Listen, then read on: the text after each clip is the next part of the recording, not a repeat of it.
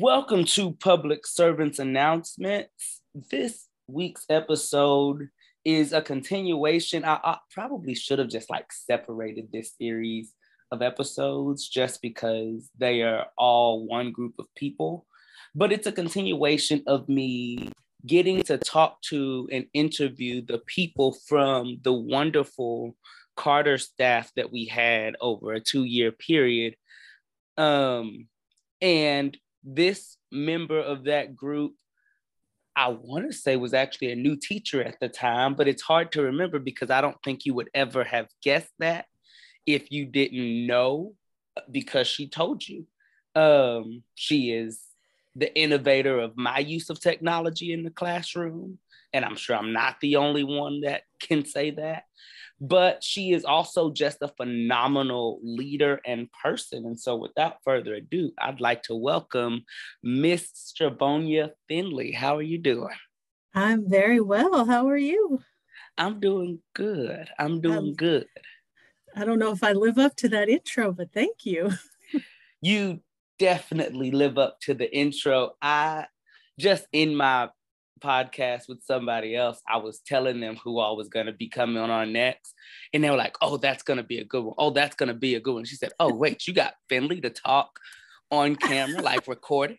I said, yeah. No, that their reaction was very on point. This is because I love you. Oh, well, now I feel special. And that's how we know this interview is going to live up to it. So the same question I start with everyone, just how did you get into education? Okay. My story was a little rocky actually at the beginning. I, right out of high school, went to college, but I partied a lot and didn't finish. Got married, did life. And in my early mid-30s, we adopted our son and continued to do the things. And he got into school and taught elementary, 4th grade, if you can believe that. Okay. So you started with elementary school. What was that like? That elementary is not for me. I'm just going to say that right off. I love kids. I really do, but I love them in small doses. So the whining and the tattletale mentality, and I just could not deal with it. But 4th grade, 5th grade, if I had to do elementary, fourth or 5th grade only,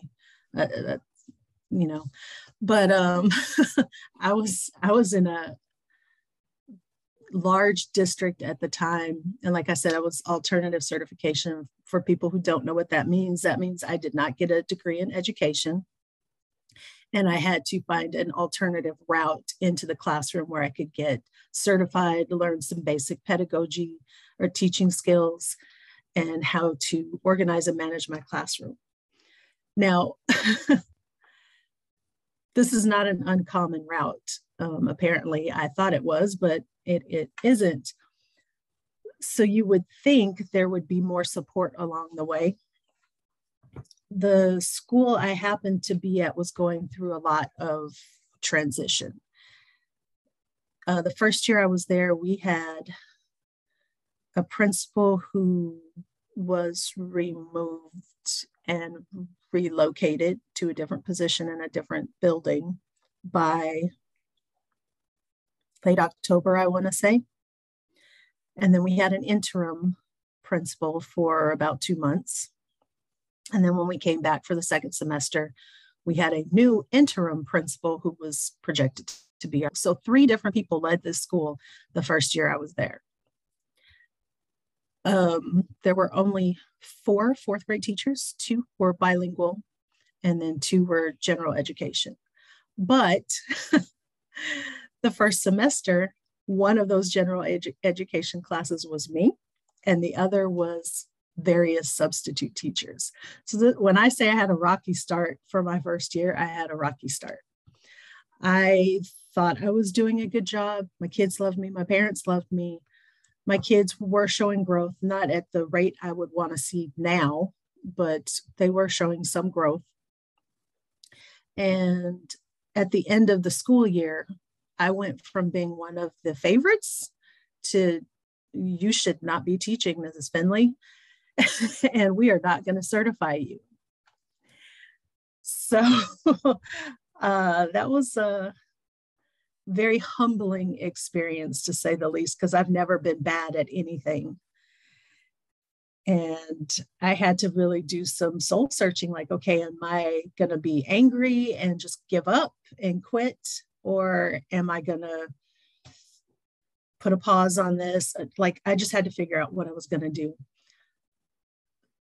I'll be honest, in the last year, I've been able to say that principal's name, and that was back in the 2013-14 school year. So it's been a while. I couldn't even say her name. That whole experience affected me tremendously. But like I said, I took a pause. I did a year as a substitute teacher.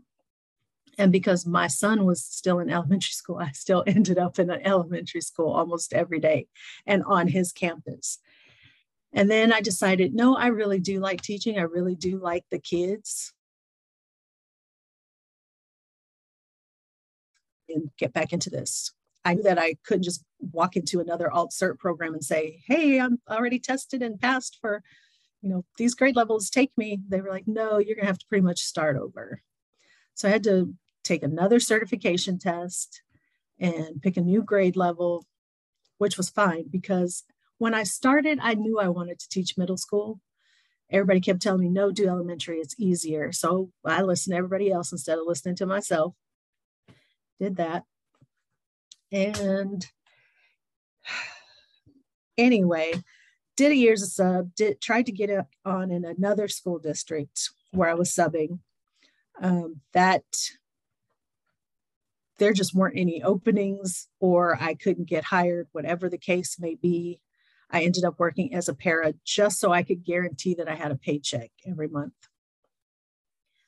That was probably the best decision I could have done, because while I was subbing and while I was working as a para, I was also working on my master's for teaching and learning with technology.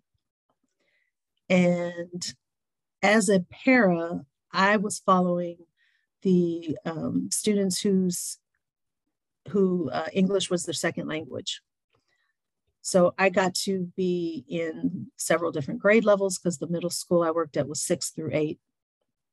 I got to work with all 3 grade levels and 5 or 6 different teachers. So I got to see some of the best teachers on that campus and a couple of the not so great teachers on that campus. So I got to learn a lot.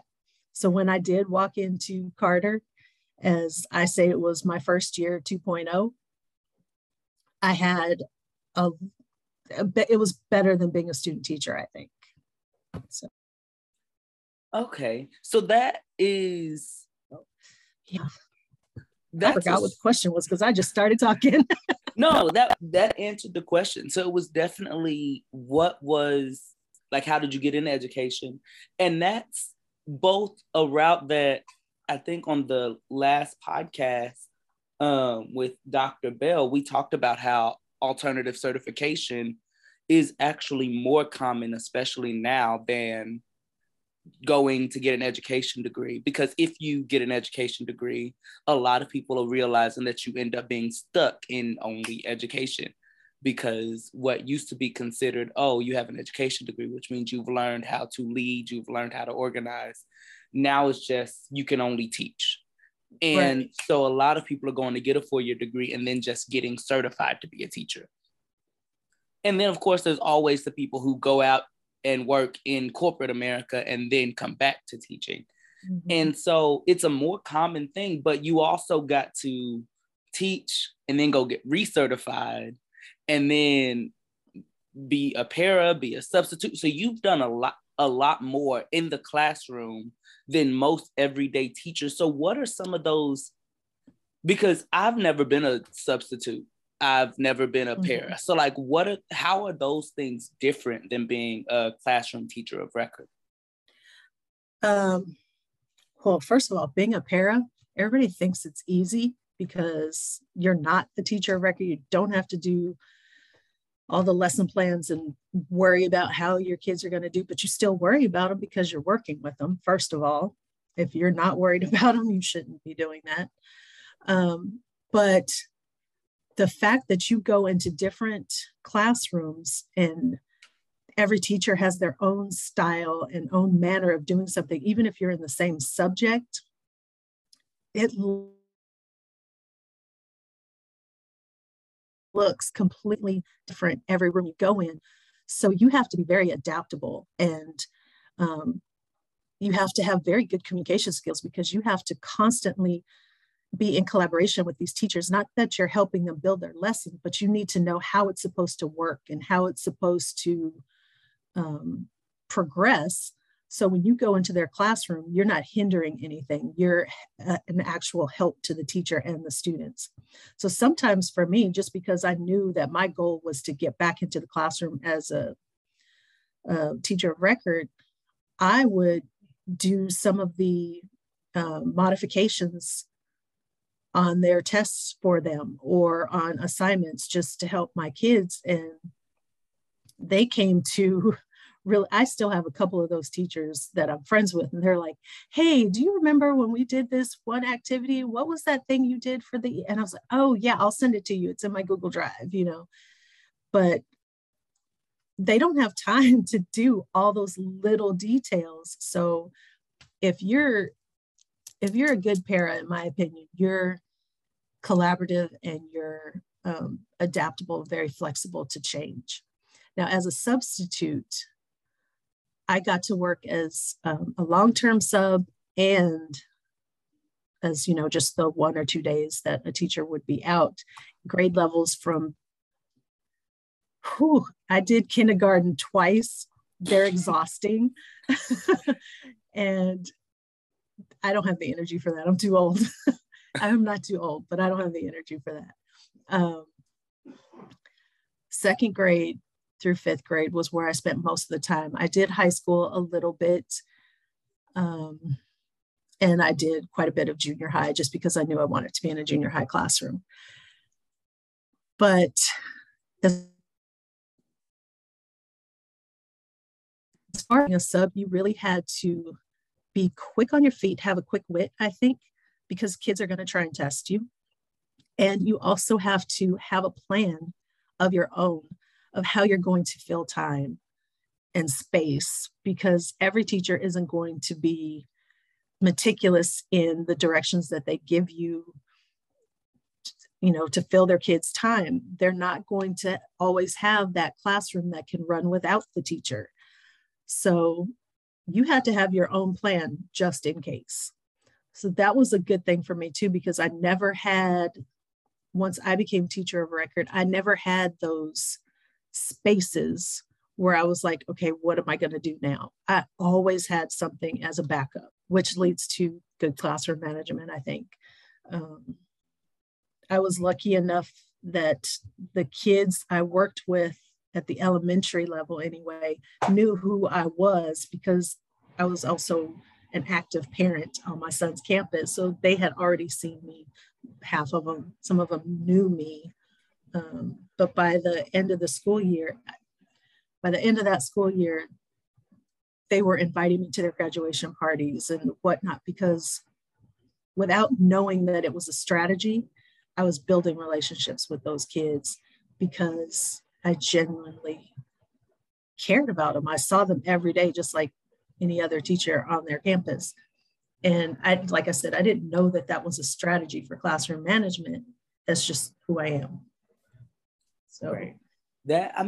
That's perfect. And a lot of people, especially teachers, like I don't think I started thinking about what a substitute had to do in a classroom until I was out of the classroom, because then I got to see where substitutes were struggling and see why they were saying that we needed to have, 3 days worth of sub plans just in case, or we had to have, give them twice as much work as they'll actually need on those days, knowing that they won't finish it all. But that way the substitute doesn't have to do what you were having to do, come up with their own thing.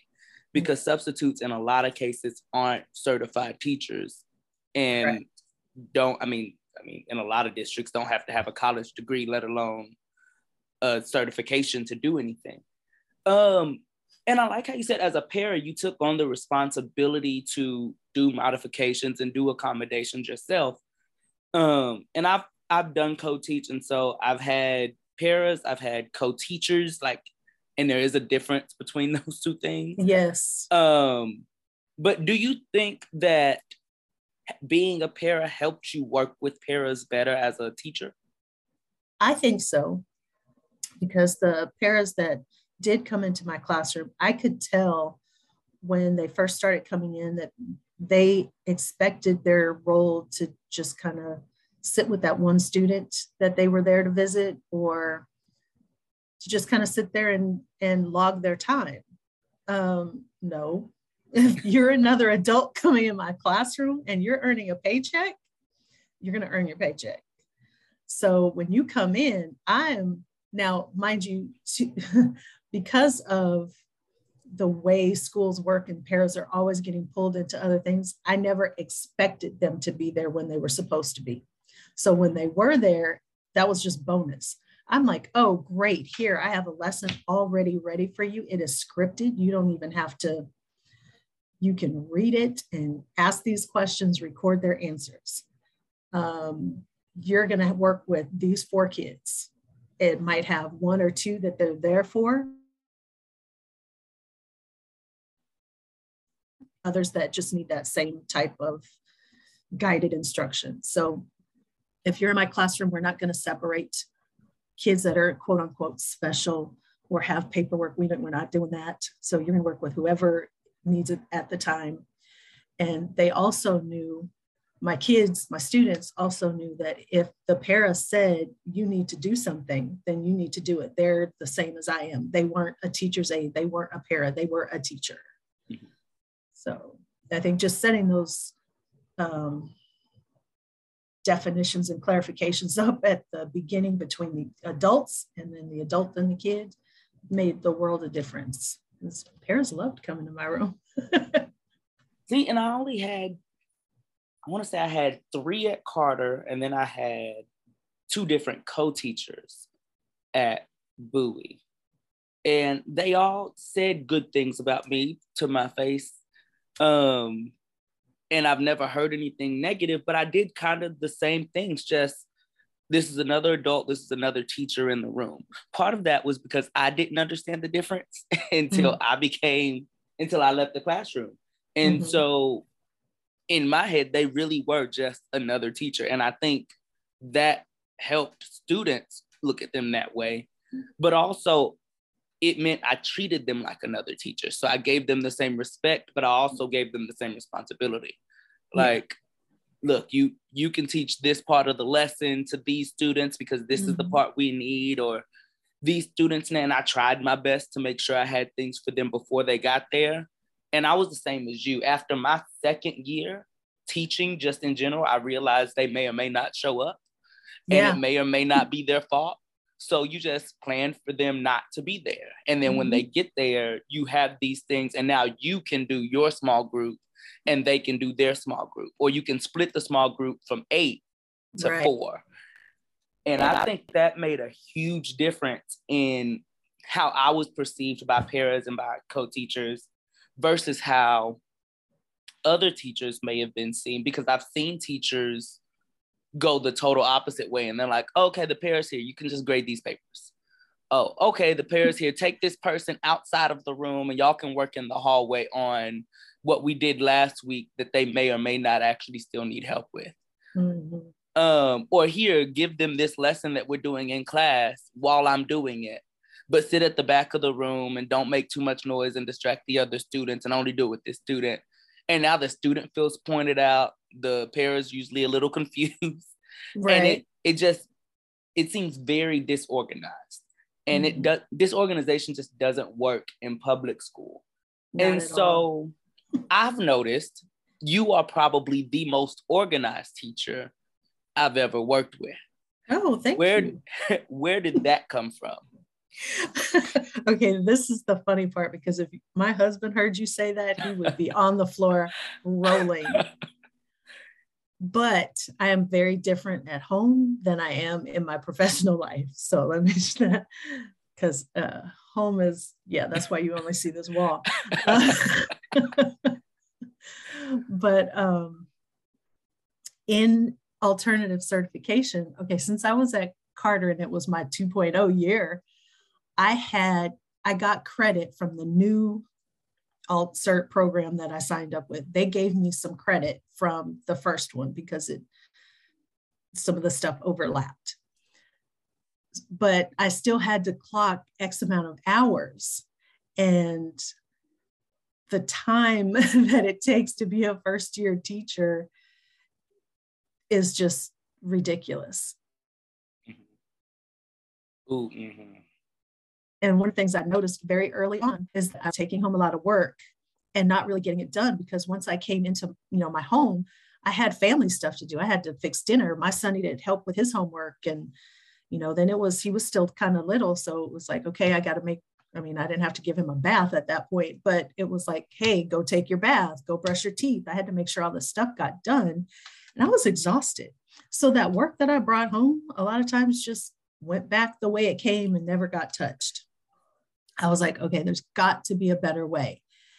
And my son's fourth grade teacher, he was lucky enough to have her fourth grade and fifth grade. She was his English teacher. The most amazing teacher I have ever seen in my life. This teacher had fourth graders writing better than most high school students. She does not teach at that elementary school anymore. I wish I could find her because I need to pick her brain some more. She is amazing, but she was kind of like my focal point. I was like, I want to be like her when I grow up. Mm-hmm. And so when I had the opportunity, I would just ask her like, hey, how do you get all those essays graded? And she's like, girl, I'm not grading the whole thing. I need them to know how to write a controlling idea statement. All I'm reading is their intro. And I was like, oh, that makes so much sense. So I said, okay, that's one thing I can do for grading. And then I just started noticing or remembering when she was on her conference period, she wouldn't go out and chit chat with the other teachers. She would lock her door and do whatever it was she had to do. And I don't know if she was asleep or if she was working. It didn't matter. It was her time to do what she needed to do. So I was like, okay, I'm going to start doing that. And then I got to the point where, like I said, to clock all these hours for alternative certification. And the principal said, Mr. Lizardo, he said, hey, you can do some outside PD. And if it's good PD, I'll give you credit for it and I'll sign off on it. I was like, awesome. So I found this thing called the 40-hour teacher work week or something like that. And it took me almost the whole semester to get through it because it was blocked, but it gave you so many different ways to plan out your week, not just your Monday. So now I plan like 2 weeks in ahead. I'm always planned up 2 weeks in advance, not just lesson plans because I'm out of the classroom now, but I have these meetings and I need to work on these projects. So I have all that time blocked off. And then when changes come up, like, inclement weather, it's easy for me to reschedule because I already know what my time looks like going forward. So that was the first thing, planning my time ahead. But that program just gave me tips on how to grade without having to do all the work. Because as a new teacher, you don't know, and you're trying to grade every single thing you assign. Mm-hmm. That's ridiculous because when you really look at it, like you teach them something, they have like the idea is that they don't know what they're doing. So you're teaching them how to do it. Then you give them time to practice. Why are you grading their practice? That's just dumb. Right. But it took me a while to realize that was dumb. Like all I need to know is, did you get it in the end? When you got it, show me you got it, and you can stop practicing and you can move on and add that into the next level. We can keep it moving. But if if we get to the point where I'm testing you on something and you still haven't gotten it, it's much easier for me to figure out where I'm going that next couple of weeks because I know who needs what, and I don't have to wait for data from the district and all that kind of stuff, because I'm always working ahead. That was really hard for me because I have a hard time with switching from, it's a good thing we don't write checks anymore. I'd still be writing 2022 on them. Don't ask me what date it is, but I know that in 2 weeks, I have a meeting with, person A, and we're going to be creating some new, hopefully interesting and engaging professional development for Arlington's Summer Impact, because I got tired of seeing all the stuff that, was on there, and I'm going off topic. But yeah, I took that organization course and I still use those resources. So when I see myself slipping, I go back and I look and I was like, okay, what did she say about this? And it was worth I think it was like 120, 125 bucks to pay for it out of my own pocket, but it was so worth it because, like I said, I'm still using those strategies and techniques that I learned. And this was from a teacher.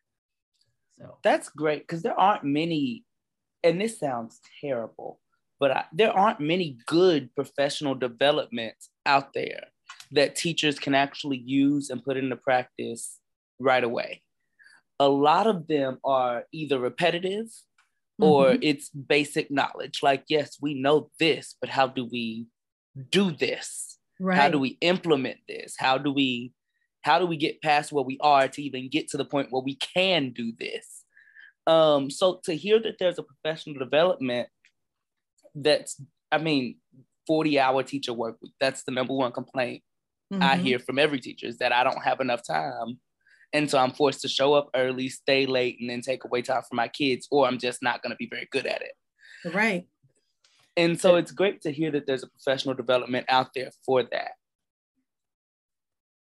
It also, and I'll be honest, I was still coming early. I like to get stuff done in the mornings when it's quiet and there's nobody there to bother me. So I would get there early anyway, because I also like to chit chat and socialize with my colleagues, it's not like another job where you're sitting in the next cubicle and you can have a conversation while you're working. That doesn't happen in teacher life. So when you catch each other in the hall, or if you're on your planning period and somebody else has the same planning period, that's when you're socializing, but that's also cutting into your workday. So that was part of my blocking off time. I knew I was going to get there at like 7:00 in the morning. School didn't start till 8:45. So if I needed to grade papers then, or whatever it was I needed to do, that's more likely when I did it, not really during my planning period, because you're getting pulled 100 different directions during your planning period too. So yeah, I get it. And I spent most of my planning period time hiding just from everybody. So I was never in my room grading papers, because that's the first place they look for you. Exactly. Don't answer that phone. Yeah, no. Especially after COVID, when answering the phone meant you were now covering someone's class. Absolutely. Absolutely. You know what? I don't miss COVID teaching. I'm probably one of the few people that will say that. I don't miss it at all. I kind of liked, but then again, I like technology. I liked the kind of hybrid, not having kids at home and kids at school, but the fact that they could move fluidly and I could have lessons built for both.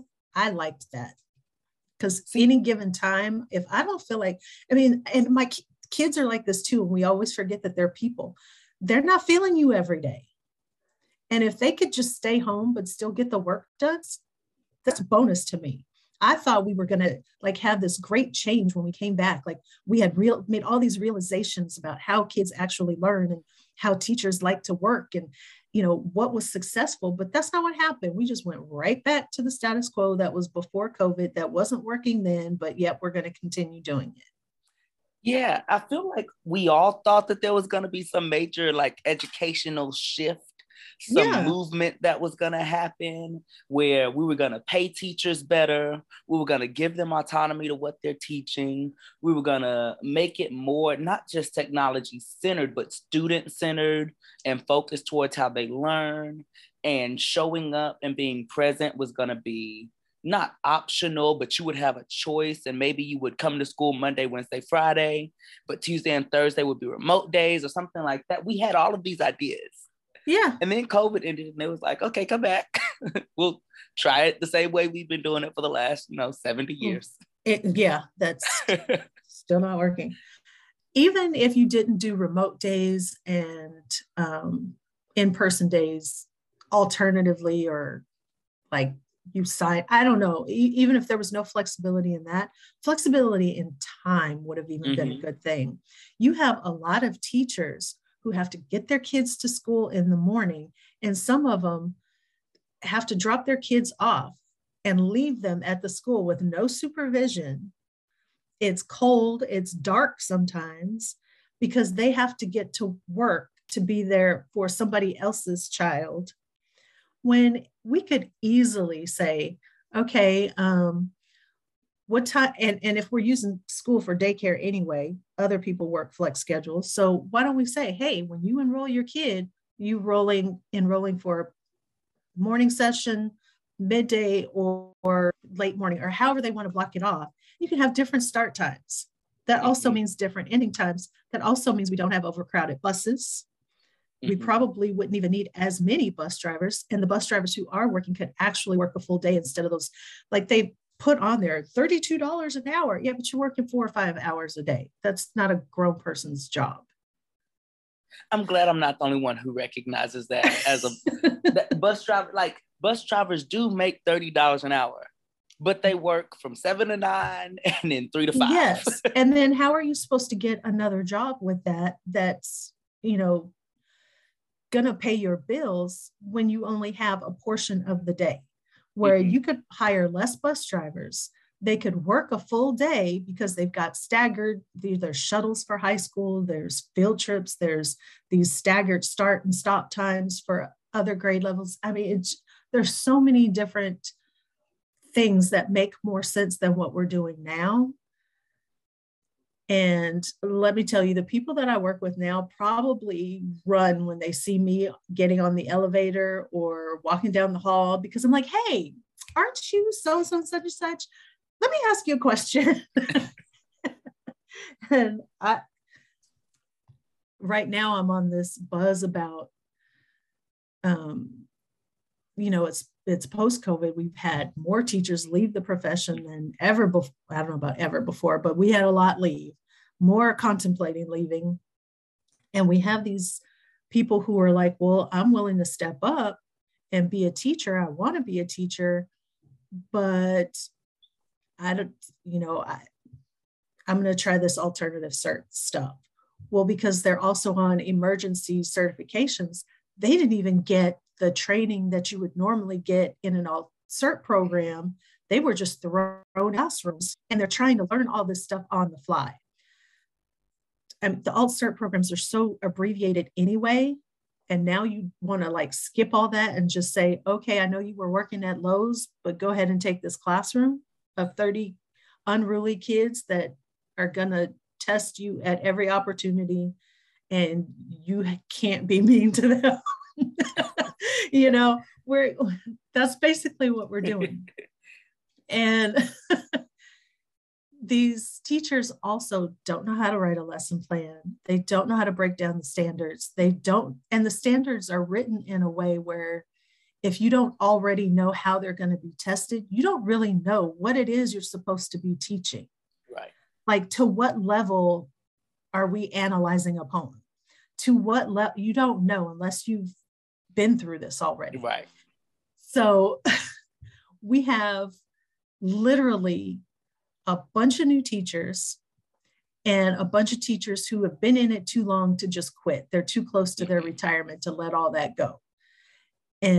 But they're bitter, rightly so, but they're bitter, and they're not necessarily, not every case, but they're not necessarily working with these new and upcoming teachers because they probably feel like they have to do everything anyway. So they're just handing them stuff.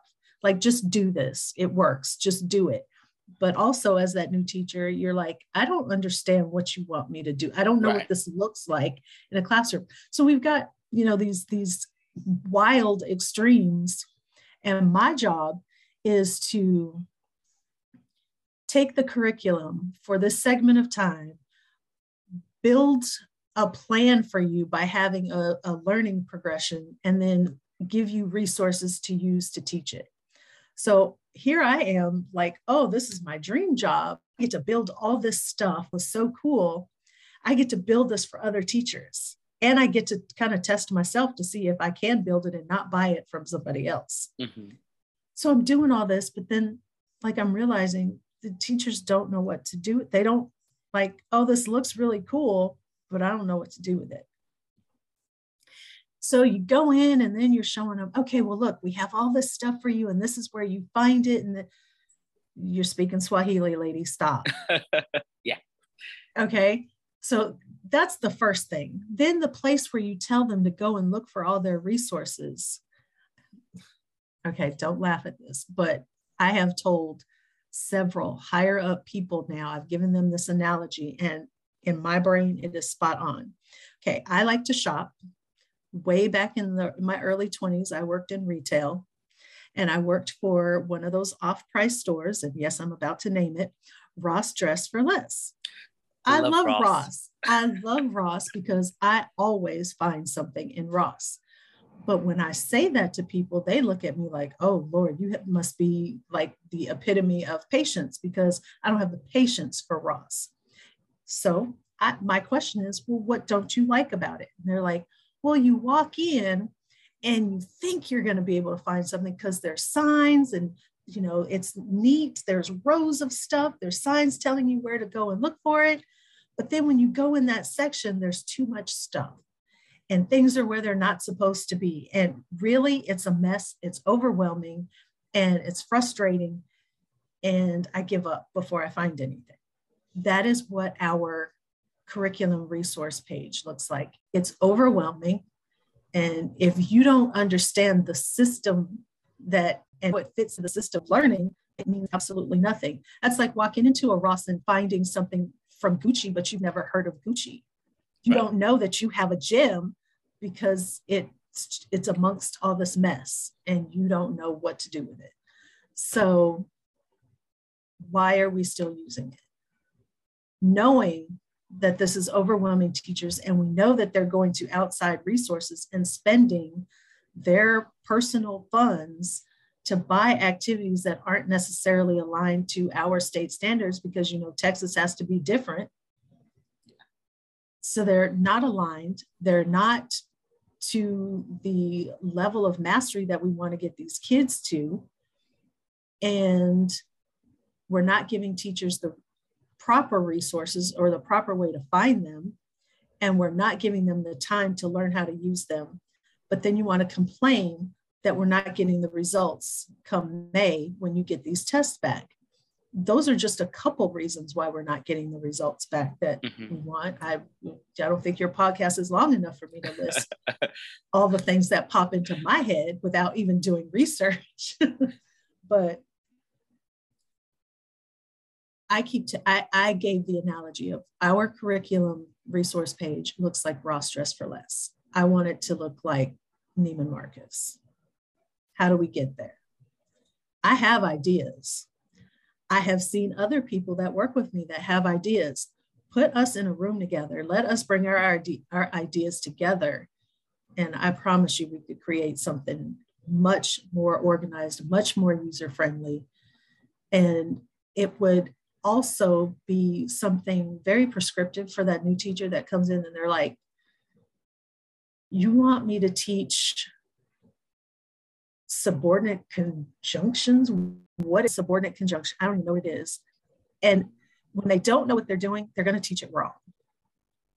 When you show them like, this is how you're going to do it, yeah, you're taking away some of their independence and whatever, but we know what teaching looks like. We know what teaching is. If I can't come into your classroom and model it for you, then I need to give it to you in a prescriptive manner so you can walk through the steps. And then when you're comfortable with it, you can start making adjustments. Mm-hmm. And that's where these veteran teachers are like, well, we don't want this scripted lesson. I'm like, okay, so don't use it. Make your own adjustments, make it yours, or look at what we're teaching and do whatever it is you do. If it's working, if it ain't broke, don't fix it. Right. But that would be just something like that would be such a big help to teachers. It would take a lot of wasted time away that they could be using for all that HB 4545 small group intervention stuff, for all the restorative practices that they could be doing with their own kids instead of sending them to the office because they can't deal with them anymore. All those fun activities that we used to do when I was in school, that they keep saying, don't do what your teachers did because you were in school 40 years ago.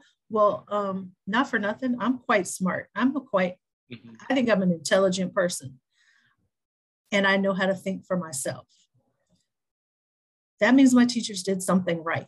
So I'm not going to throw everything away that they did. Do I want to do worksheets and sit and listen to me talk for 45 minutes? No. So maybe some other things, but there has to be a balance. And we've lost that by trying to implement all these new fun, not even fun. It's not fun anymore. Yeah. All these new redressed things. Yeah.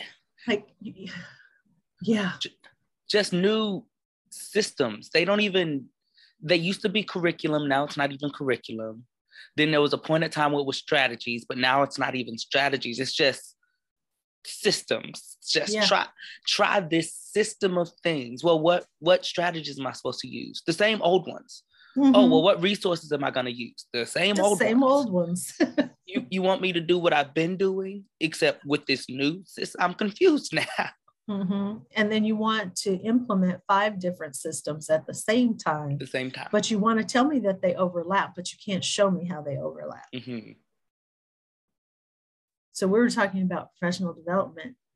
The professional development that, for Arlington, we have to have X amount of hours on our personal time to make up for these extra days that they give us throughout the year, which you're not paying me for them. So I don't know how they're extra days that you gave me. But anyway, these other days that we have where we don't work, we have to have exchange hours.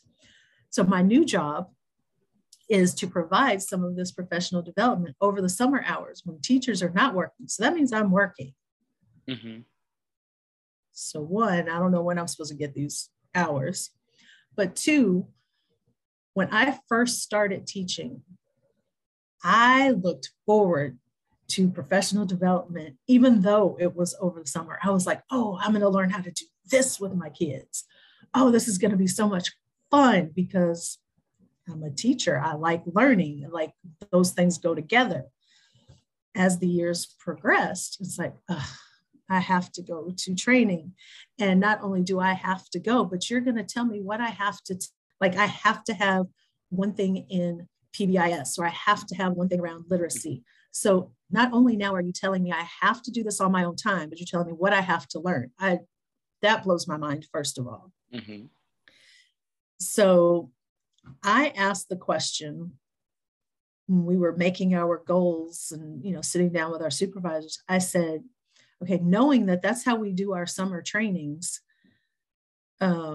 is there any wiggle room to add some trainings that might actually be interesting to teachers as well as useful?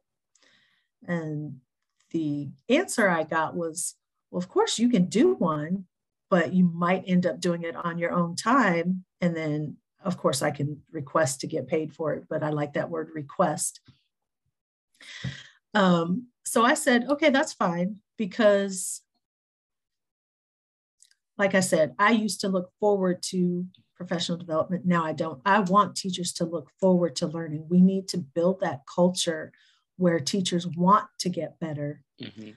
They don't feel like they're just being forced to use all these things that come down from people who haven't been in a classroom in 30 years or who've never been in a classroom. And so I'm just going to share, because it's not it's on the calendar, but we're still working on it. So my professional development, I paired with one of the people in our technology department, because that's what I like. And I said, hey, would you be interested in doing a 3-hour course with me that covers gamification? And they were like, oh, absolutely. So I'm excited about that, because that's what I did in my classroom forever. And when I say that to people, they're usually like, so you just played a bunch of games. How'd your kids learn anything? And I was like, well, I didn't just play a bunch of games. Yes, we play games because when I was a student, every year back to school time would come around and you could look forward to two things. You were getting new clothes and shoes and all that stuff, and you were going to go back to school and see all your friends, and you were excited to find out who your teachers were going to be and all that stuff. Now it's like, oh, we start school next week. Right. Nobody, you know, I'm like, it bothers me that kids feel that way, because how do you expect them to be motivated for 9-10 months and they don't want to be there on day one? Right. So there's so many things about the culture of school that need to change, and it's got to start with the teachers. So I said, let's do this, because gamification will cover the PBIS without me telling you that it's going to cover PBIS. It will motivate kids intrinsically, because we all know, one, they like playing games and being the best at them. Right. It also helps you level up your rigor, for lack of a better word, in your instruction and their learning, and gives them the ability to extend that learning. There was a point in time when Arlington decided they were going to do ALC. What did ALC? So something learning cycle. Active learning cycle. Active learning cycle. Thank you. And they had these Burke rubrics, and some kids were at a level 1, where some were at a level 3 was their target, and then you had your extension at level 4. I never had to go through that training, but I was sitting there looking at it going, that's gamification. Yep. I'm like, that's the whole point. Well, don't tell them that you want them to learn. They're going to do the opposite. They're kids. That's their job. Yep. But if you tell them, yeah, you're level 2, but I'm a level 4. They're going to be like, oh, no, hold up. I'm going to get you. Because people are naturally competitive. Yes. So, and then how empowering is it for a kid to see they're learning it a different way? So if they walk into English class and they're not that great of a reader, like their vocabulary is just not where it should be. So maybe they read slowly and they have a hard time comprehending. But when it comes time to writing something, yeah, they still don't have that vocabulary, but they can get their point across in a way that others cannot. How empowering is that for them to see, like, yeah, I'm not so good at this over here, but dang, I'm the bomb over here. Because now all they're seeing is, I got a C in English. They're not seeing it as, these different skills. And even the smart kids in class are weak at something. And if your kids that are always down there on the weekend, not on the weekend, the weekend of things, can see the kids that they have kind of written off as nerds struggle with something too, oh my God, our kids would look at learning in such a different manner. Not only that, but put some fun into it. One of the favorite things I did in my classroom, we did it every year after spring break. Kids would come back to class and they'd get some bad news that their favorite English teacher was no longer with us because she was murdered. And so we got a reading and a writing unit complete with one activity. Right. State your claim, support your claim, argue your claim. Okay, if you want to even go further, we're going to put these people on trial. Now, guess what? You think they're guilty, you're going to argue for the defense instead. And they loved all this. I even did Poor SpongeBob Got Murdered in my class. They loved this stuff, but they loved it. And I've had the opportunity where I could build one for the teachers to use. Matter of fact, they're on that unit now, I think. And the first thing that it was hard to get around teachers to wrap their head around was there is no right or wrong answer. Like, and I couldn't do murder because I was doing it for the whole district. So there were some piddly thefts going on in an apartment complex. And I'm starting to get like responses from teachers like, oh my God, we did this in our class and the kids loved it and this, that, and the other. So then my question coming right back is, I'm so glad that they love it. How far did you take it? What did you do with it? Because I want you to go all the way through them arguing their point. Like if you say Johnny is the one who stole the money, why do you think it was Johnny? What evidence do you have? Support it with your text evidence. All this is the stuff leading up to STAR without me having to teach to the test, because these are also life skills. Right. But it's a fun way to do it. And they have these checkpoints through it. So they level up. You start off by making your prediction. Who do you think did it, just based on reading the story? That's your level 1, because those kids are always going to try and guess their way through it. Yeah, but you can't get to level 3 until you can tell me why you think that. So keep going. And they work their way through. That's gamification, whatever you want to call it. You've just stopped all your behavior problems in your classroom. You have locked in engagement. You have collaboration going on. You have, when you have those kids that are going through something, they now not only have a relationship with you, but they have a relationship with their peers.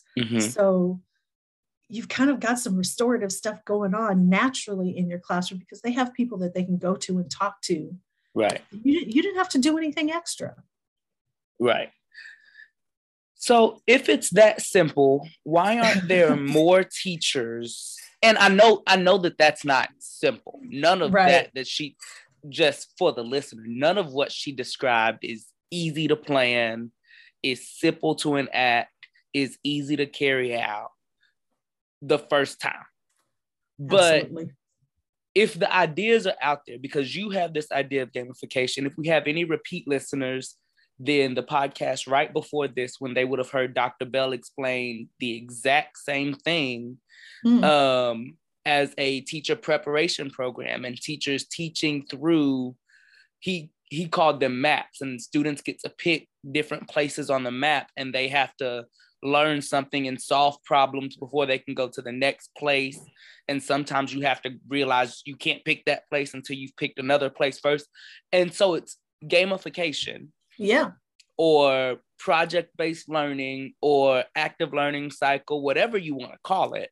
Exactly. If the systems are out there, if the ideas are out there, why are still the large majority of districts and the large majority of administrators and the large majority of instructional coaches and curriculum design and all of the people saying, no, let's work through the gag. Let's work through the scoping sequence. Let's start with, reading a text, and then let's answer multiple choice questions over the text. And then let's write a short answer question about the text, then a short essay about the text.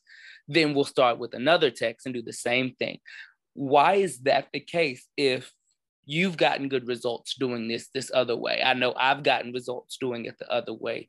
Studies show that doing it that way is better and makes more sense. Why are so many, not just teachers, but people who instruct teachers, and I don't want to say control, but mandate what teachers do, why are they still stuck on the old system? Fear and politics. There's a lot of money behind schools.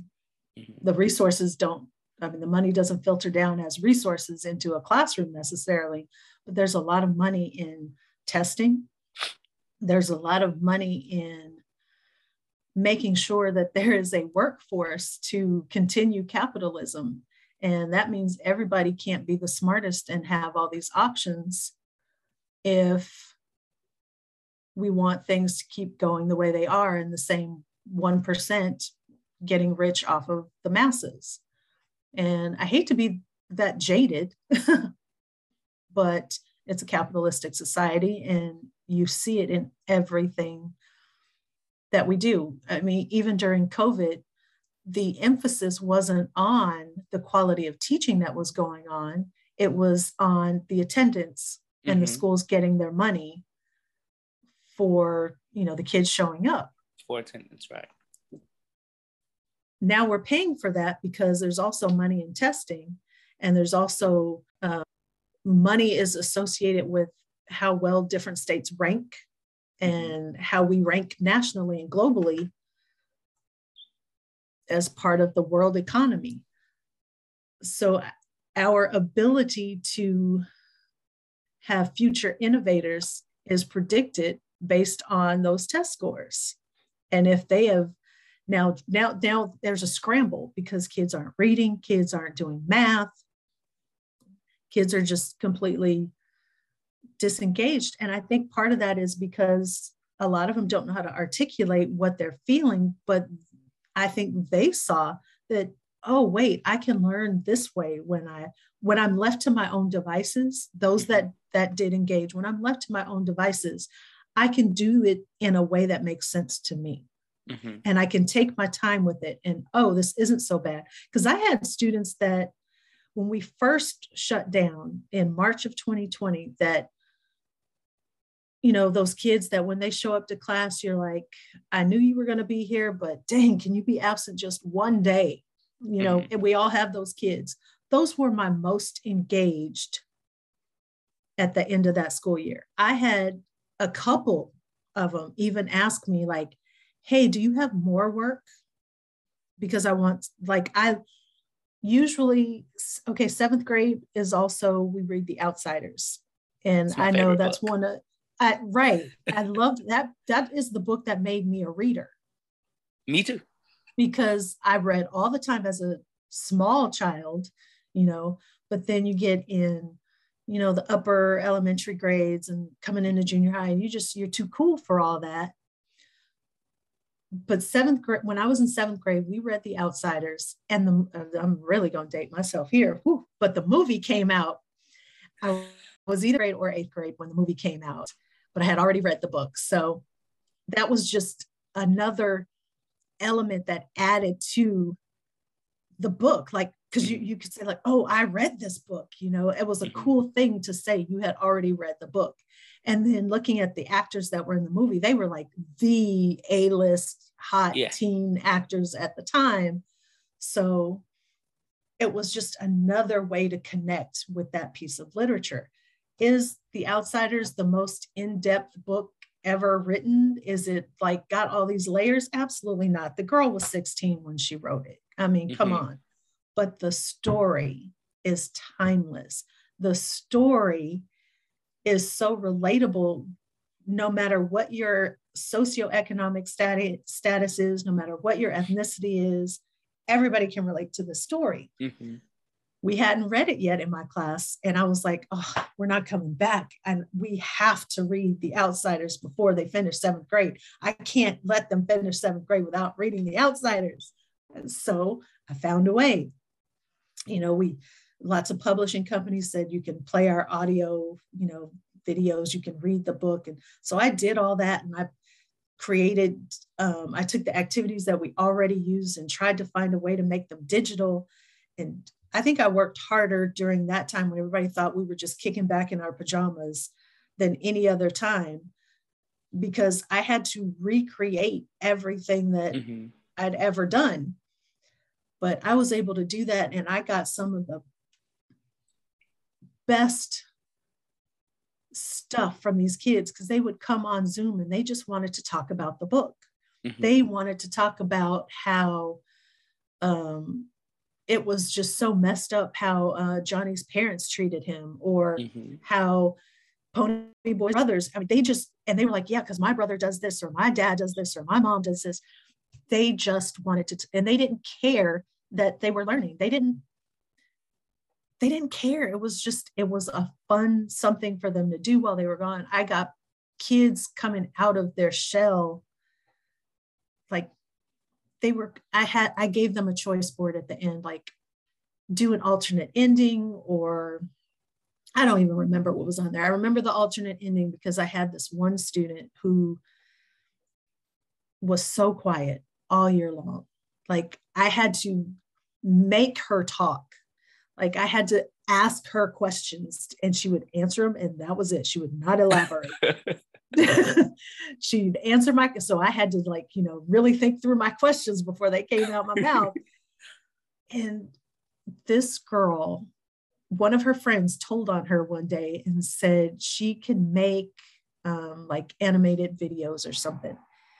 And I was like, oh, really? That's cool. Show me one of your things one day, or maybe you can do one for an assignment.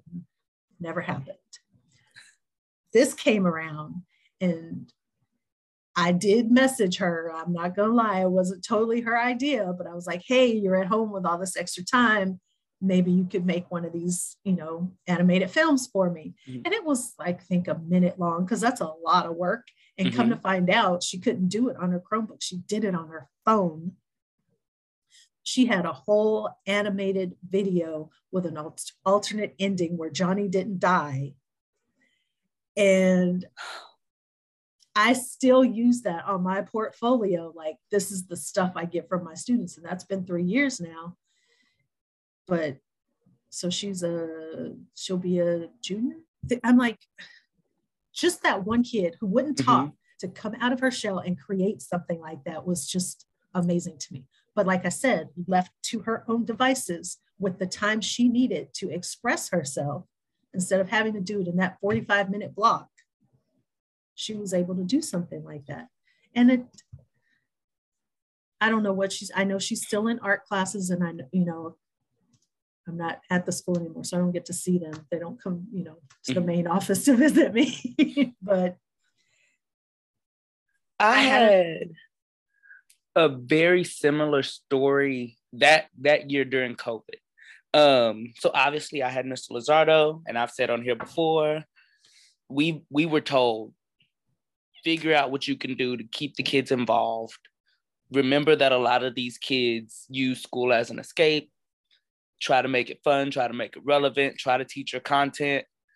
But we want to make sure that we are a place of refuge, right? So I went back to The Outsiders. With my seniors, we read The Outsiders again, because I have technology-based lesson plans on The Outsiders from when I was at Carter.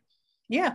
And so we were reading it, and obviously reading it with 7th graders, which are 12-year-olds, is totally different than reading it with my seniors who were 18.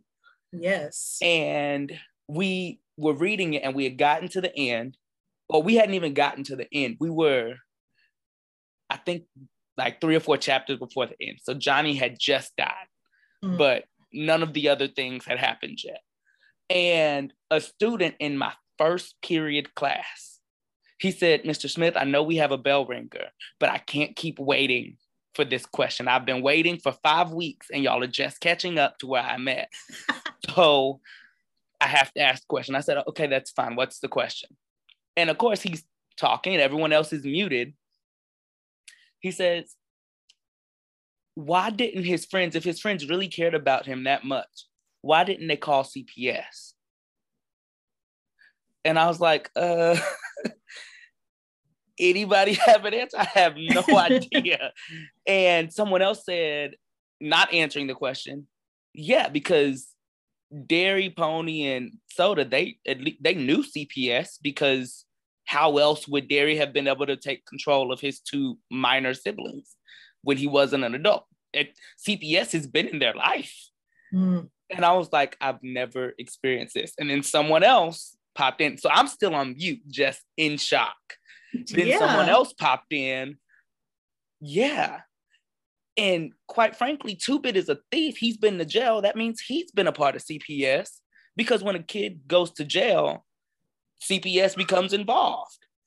And so then how do you know? And then I went to jail, and the day I got taken in, CPS contacted my parents to figure out what they were doing when I was stealing. And so Dally is a runaway. He's been to jail. So why CPS is involved in his life? Why isn't CPS stepping up for Johnny? And then someone was like, CPS may have been called. That doesn't change who his parents are. And if he's not telling on them. And then we went into this long discussion, because now this person is opened up. And then he eventually said, yeah, my dad used to beat me, but when CPS came, we would just lie, because my dad was the only person that made money. So Right. if he goes to jail, we are now all homeless. Yeah. And that started a new conversation. And then it was time for second period to start. But my first period was still having a conversation. So I just started letting second period into the Zoom. Okay. And by the end of the day, and I mean legitimately 3-4 o'clock, school ends at 2:20. By like 4 o'clock, I'm in a Zoom with 170 students who are talking about CPS, abuse, not just emotional. They then went into physical abuse, and they went in. That's why Johnny felt the need to save the kids, because he really didn't value his life, because no one else had taught him to value his life. And oh no, that can't be it. Well, yeah, because I felt that way. Like everyone gave, and we had a student who, the year before this, we had a student who was shot, and a student got put on the news because he was there administering CPR. And he was like, people don't know the pressure that put on me, when realistically, I was just hoping they wouldn't stop shooting and that I would die too. And then it became this whole big thing. And I was like, this is the most, like, you've taken this small piece of The Outsiders, a book that I've read well over 200 times. And you've asked a question I've never thought to ask, simply because I've never been in that position. Right. That's not in your background. And then there's so many people who are now getting this new thing. So when I did my final assignment, write an essay about The Outsiders. That was the only topic. And that was the only grade I took the whole 2 months. And I got so many essays that were about emotional abuse, physical abuse, the value of life, parenting, stepping up as a sibling. And every other year I get the importance of friendship, the importance of not judging people. And this year I got, and part of it is I had 18-year-olds. Right. But part of it is just, they had this time where they were forced to be in situations where a lot of them, the student who asked the original question, I didn't know at the time, was going through an issue with CPS. They were trying to take, not him because he was 18, but his 3 younger siblings out of his house because both of his parents were drug addicts. And he was like, why didn't CPS just come? Like, they're bothering me and my family, and we're happy. Like, he was like, yeah, my parents are on drugs, but they go to work every day. They pay all of our bills, and they don't abuse us. Johnny's getting beat. They're bothering us. Why aren't they bothering him? Wow. Wow. And it's amazing what kids do and how they are able to be creative when you give them the space, when you give them the opportunity, when you allow them to make it real for themselves, which is why I asked the question, why aren't more teachers doing it? Because I would think, just how I am as a teacher, that more teachers want to see this side of their students. They want them to be more involved. Yes. And teachers will tell you that when I got out of the classroom. How do I get them involved? How do I get them to care? You have to make it something worth caring about. And that sometimes means, because honestly, the other 3 teachers on my English 4 level were like, we're not reading a 7th grade book with our seniors. But think about, okay, even if you read that senior level book, you're still going to get that surface level understanding. You're going to get that top layer. And if you enjoyed the book, which I know for me, when my teachers told me I had to read something, I hated it. But when you go back as an adult and read that same book, your perception is so, and that's what happened for your seniors. They've grown in that time. Their background knowledge has expanded. Their way of looking at the world is different from what it was. So why not read a 7th grade book? I think that's brilliant. And that I'm like, I had chills listening to you talk about it. We want them to keep digging until they can't dig anymore. Right. And we want them to develop that empathy. Not only that, but one of the things in teaching reading, and you have your little plot chart, and this is the intro, and this is the climax, and all that stuff. Who cares? Who really cares? When are you good? What if you're not an English teacher? What job is going to ask you to plot a story? None. But somebody pointed out to me, like, because they were a reluctant leader when they were a kid, and now they're an English teacher, pointed out to me, like, yeah, but that's a life skill. And I was like, a life skill? What are you talking about? They're like, I want you to, like, whatever point you are in your life, whether it's a good point or a bad point, be able to look at the plot chart of your life and see what was the inciting incident for this, or where did it climax? What turn did you take? What decisions did you make that put you on this path versus that path? How did you fix it? I never thought about it like that until that person said it. And I was like, you just reinvigorated me, because now I'm teaching reading with more zeal than ever. Right. Right. It's so important to find those teachers. But if we keep burning teachers out, they're never going to get to that point. Because even for the person who's supposed to be the expert and the teacher, if you're new at it, I don't care if you're the president of the United States or you're the president of Amazon, you weren't as good at your job when you first started as you are now. Right. And nobody should expect teachers to be that way either. And if you're going to make me go through professional development, you need to do with the same systematic progression that you do for the kids. If you're telling me that the kids need to see me model something, and they need to get practice, and they need to get constructive feedback, and then they need to practice some more, and then let's look at it again, and okay, here's some more feedback, and refine it some more, and then you're going to be at mastery, and now you can go and do what you want to do with this skill. Why aren't you doing the same for teachers? Don't just tell me to do something and not show me how to do it. Yep. And then expect me to stay in this career for 30 years. But that takes time and money. It does take time and money. And it also takes an attitude shift. Mm-hmm. You can't keep looking at teachers like babysitters. And you can't keep saying, okay, well, I just need you to score this on the test. Mm-hmm. Because when my kids are done with that test and they have to go out into the real world and they become, say, a police officer, I need them to be able to think through this situation and empathize mm-hmm. with whomever it is that they're in contact with, and maybe be able to evaluate their motivations into what got them in that situation. And they need to be able to do this quickly. Yeah. So this needs to be a habit, not just something they learn one day. It needs to be a habit so that they can get in these situations and they can say, you know what, let me de-escalate this. Let mm-hmm. me handle this like I'm talking to a human being, not like I'm talking to this animal who is disrupting my day. Yeah.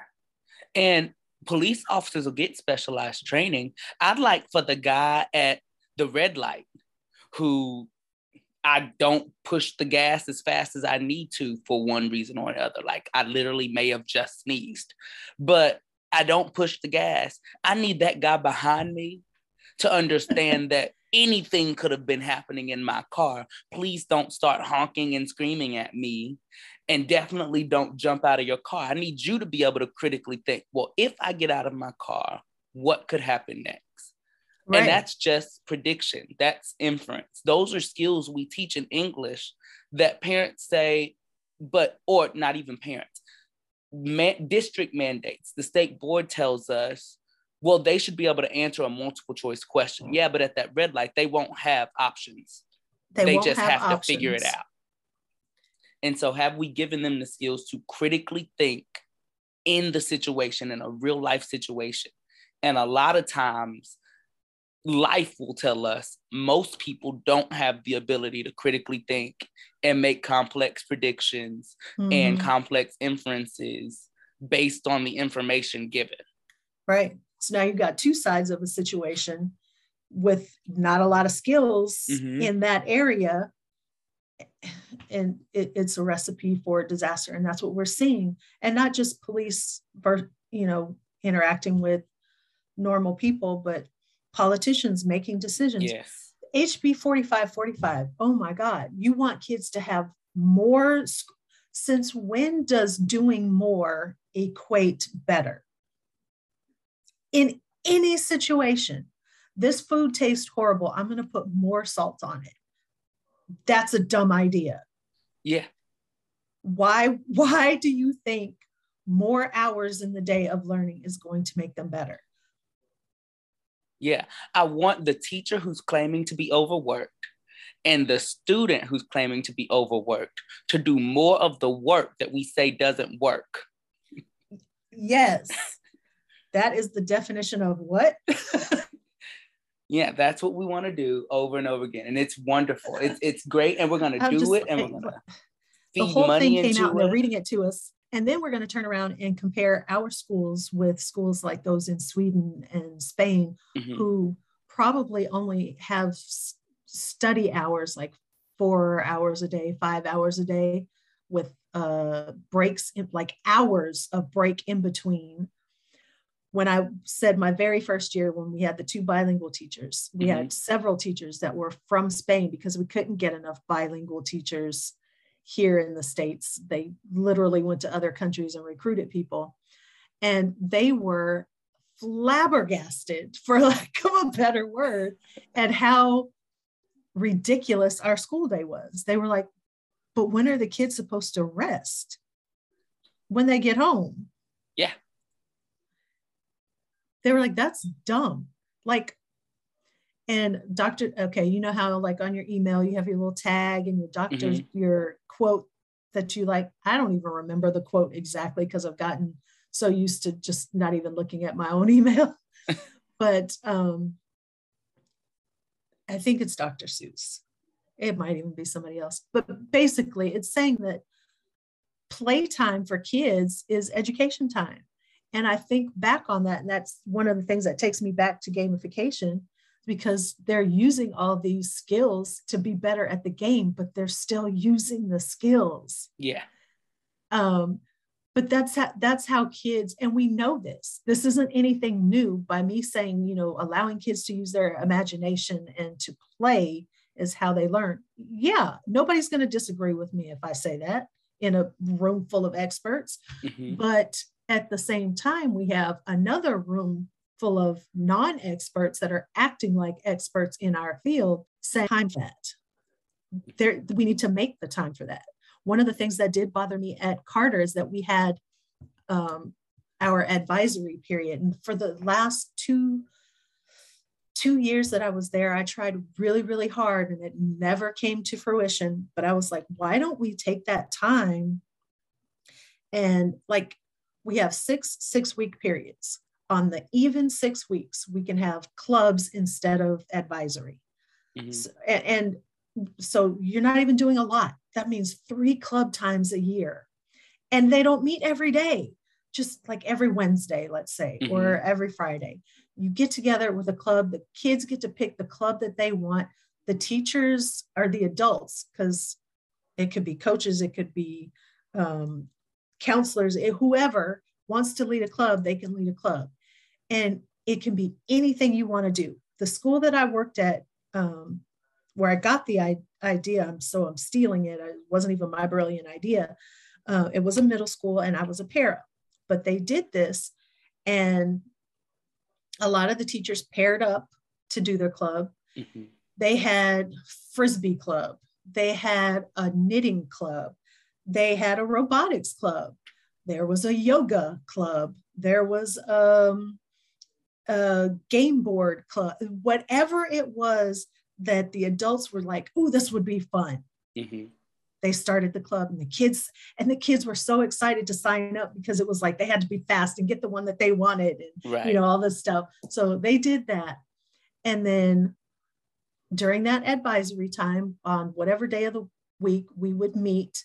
And I was like, I don't know what I would even do. Like, I had no idea. So one of the teachers that I worked with was like, hey, do it with me and we'll do yoga. I used to be a yoga instructor. I was not, but I got to learn something new. I got to teach some of it, you know, so that was some teaching experience for me. The kids that were, I mean, it was just girls in our, you know, group, because it is yoga and it is junior high. But some of the girls that were in it were only in it because their friend wanted to sign up and they didn't know anything about yoga. Maybe they weren't the thinnest girls either, but I'm not the thinnest person. So that was good for them to see that. And we kind of just struggled through it together. I remember there was one girl, the teachers was like, okay, we're just going to do one stretch here for a solid minute. Pick your favorite pose and go to it. This girl just laid out on the floor. Like she was just flat on her back, just laying there. We were like, what pose is that? She was like, this is the dead man pose. I will never forget that because she was kind of, you know, she was overweight and she was struggling with getting into some of those poses. But by the end of it, because I was like, come on, it's going to be me and you. We're going to do this together. It was so like all those kids have graduated now, and a number of them have, you know, they invited me to their graduation. So it was like, okay, but I got to go to this one too. So I might be late, but I'll be there, you know, as a para, because they created opportunities to build relationships with these kids. And I know when I was in school, my music teacher asked us one day, because you know how they go back and forth with cutting funds for the liberal arts. So they were talking about cutting the music programs from schools. My teacher asked one day, he said, why are you in choir? And he just asked it to the class. And, you know, people were giving reasons like, oh, I just really like singing, or this is my talent, you know, all that kind of stuff. And he got around to me and I said, I don't know, I've always been in choir. I don't know.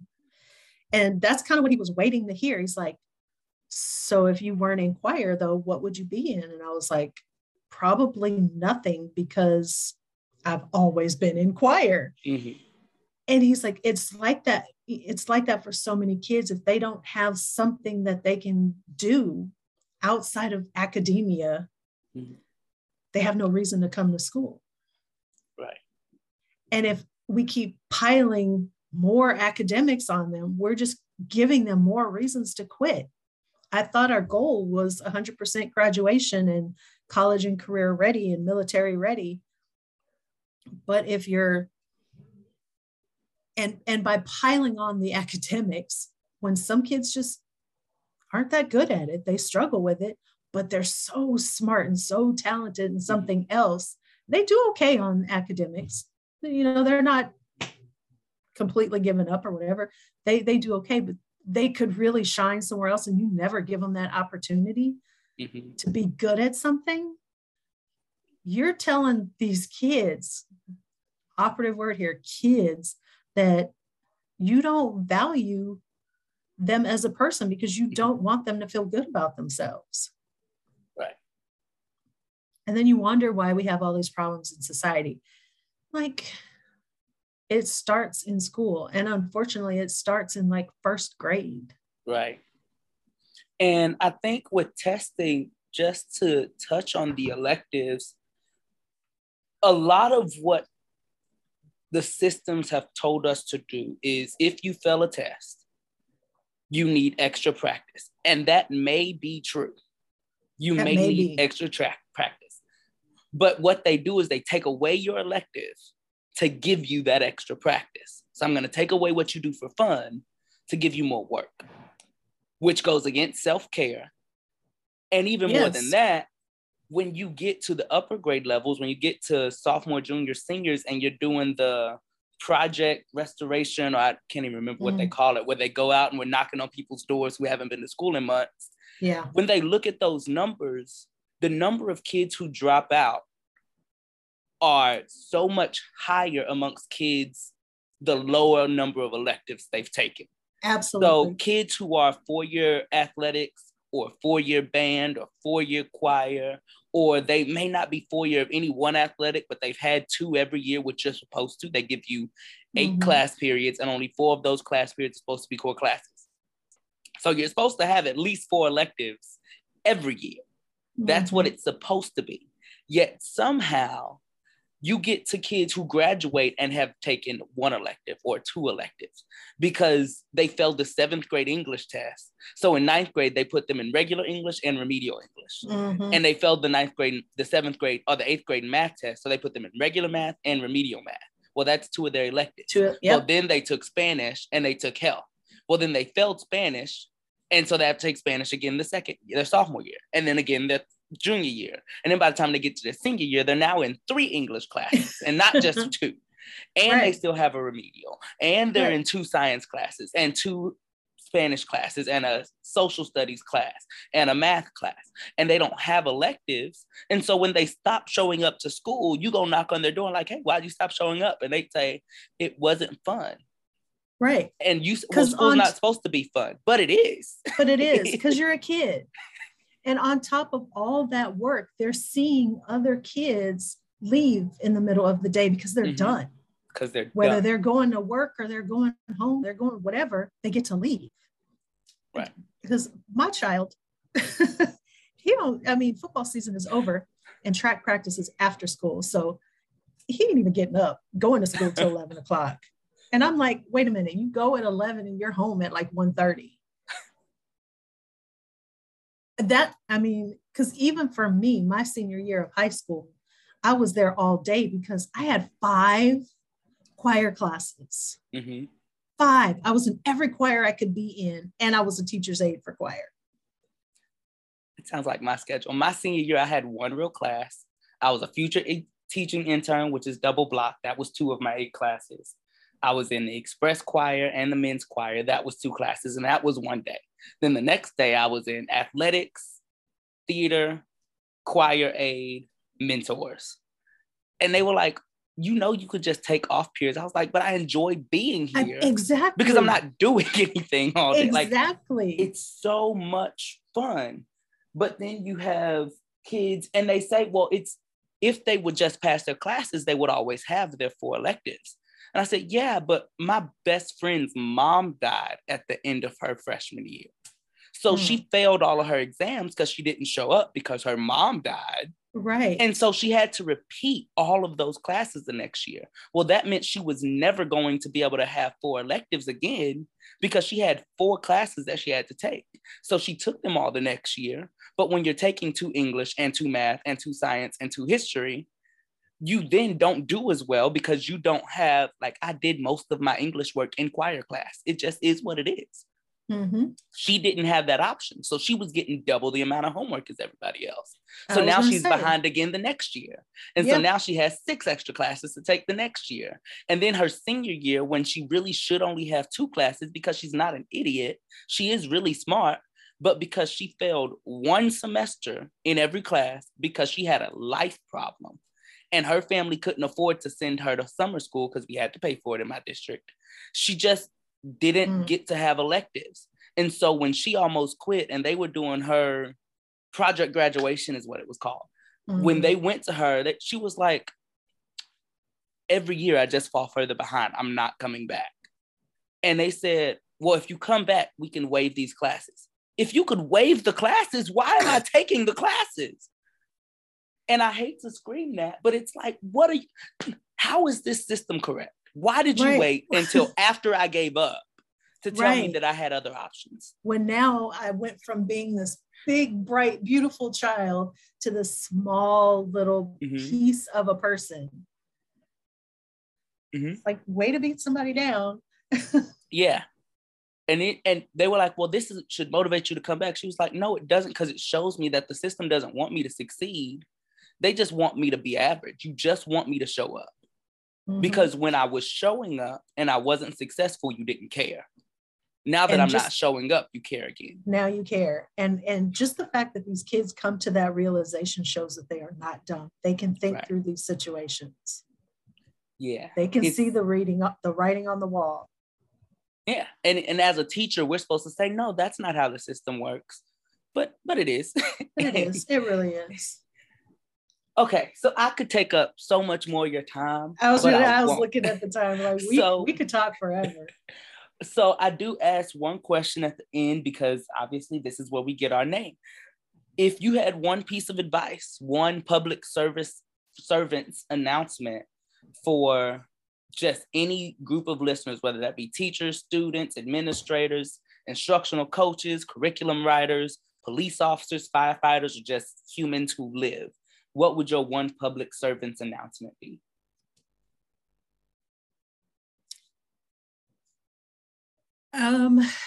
Wow.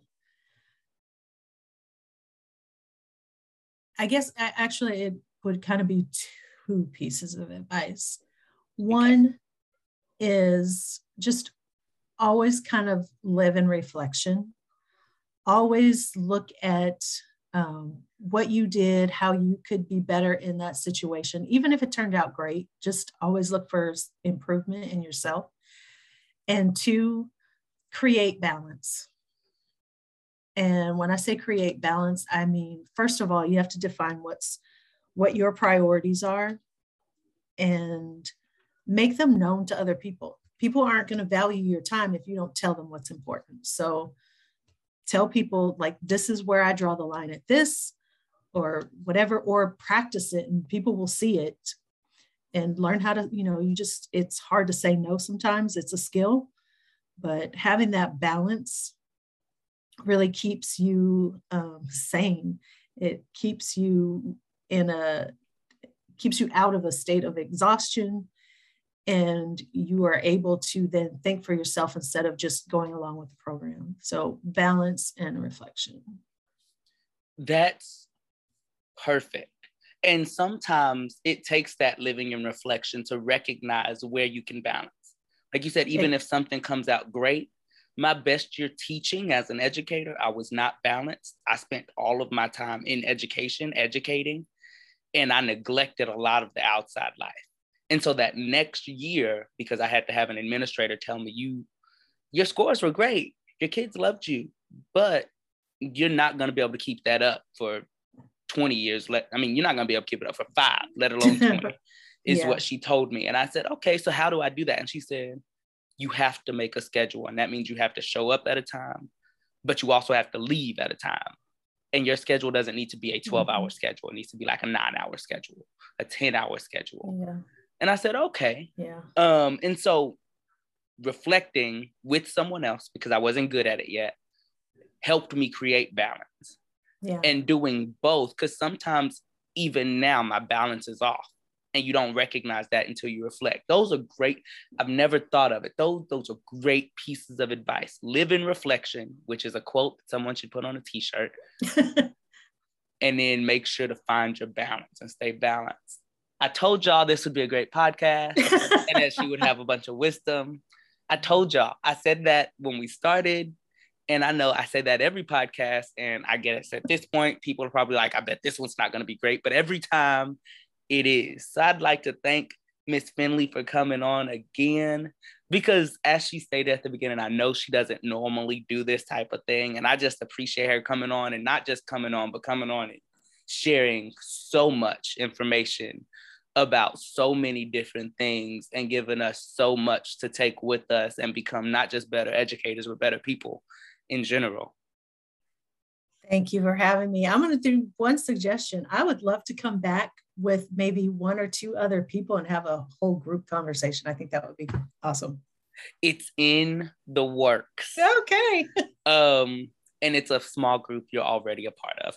I believe it's happening. I believe it'll come to pass, but it's in the works. I love that idea because I do want to just sit and listen to a bunch of the amazing educators talk to each other and not just talk to me. Yes. But thank you again for coming on. Thank our listeners for listening to another episode of Public Servants Announcements. So continue to just be a wonderful person, continue to live a wonderful week, and we will be back next week. Bye.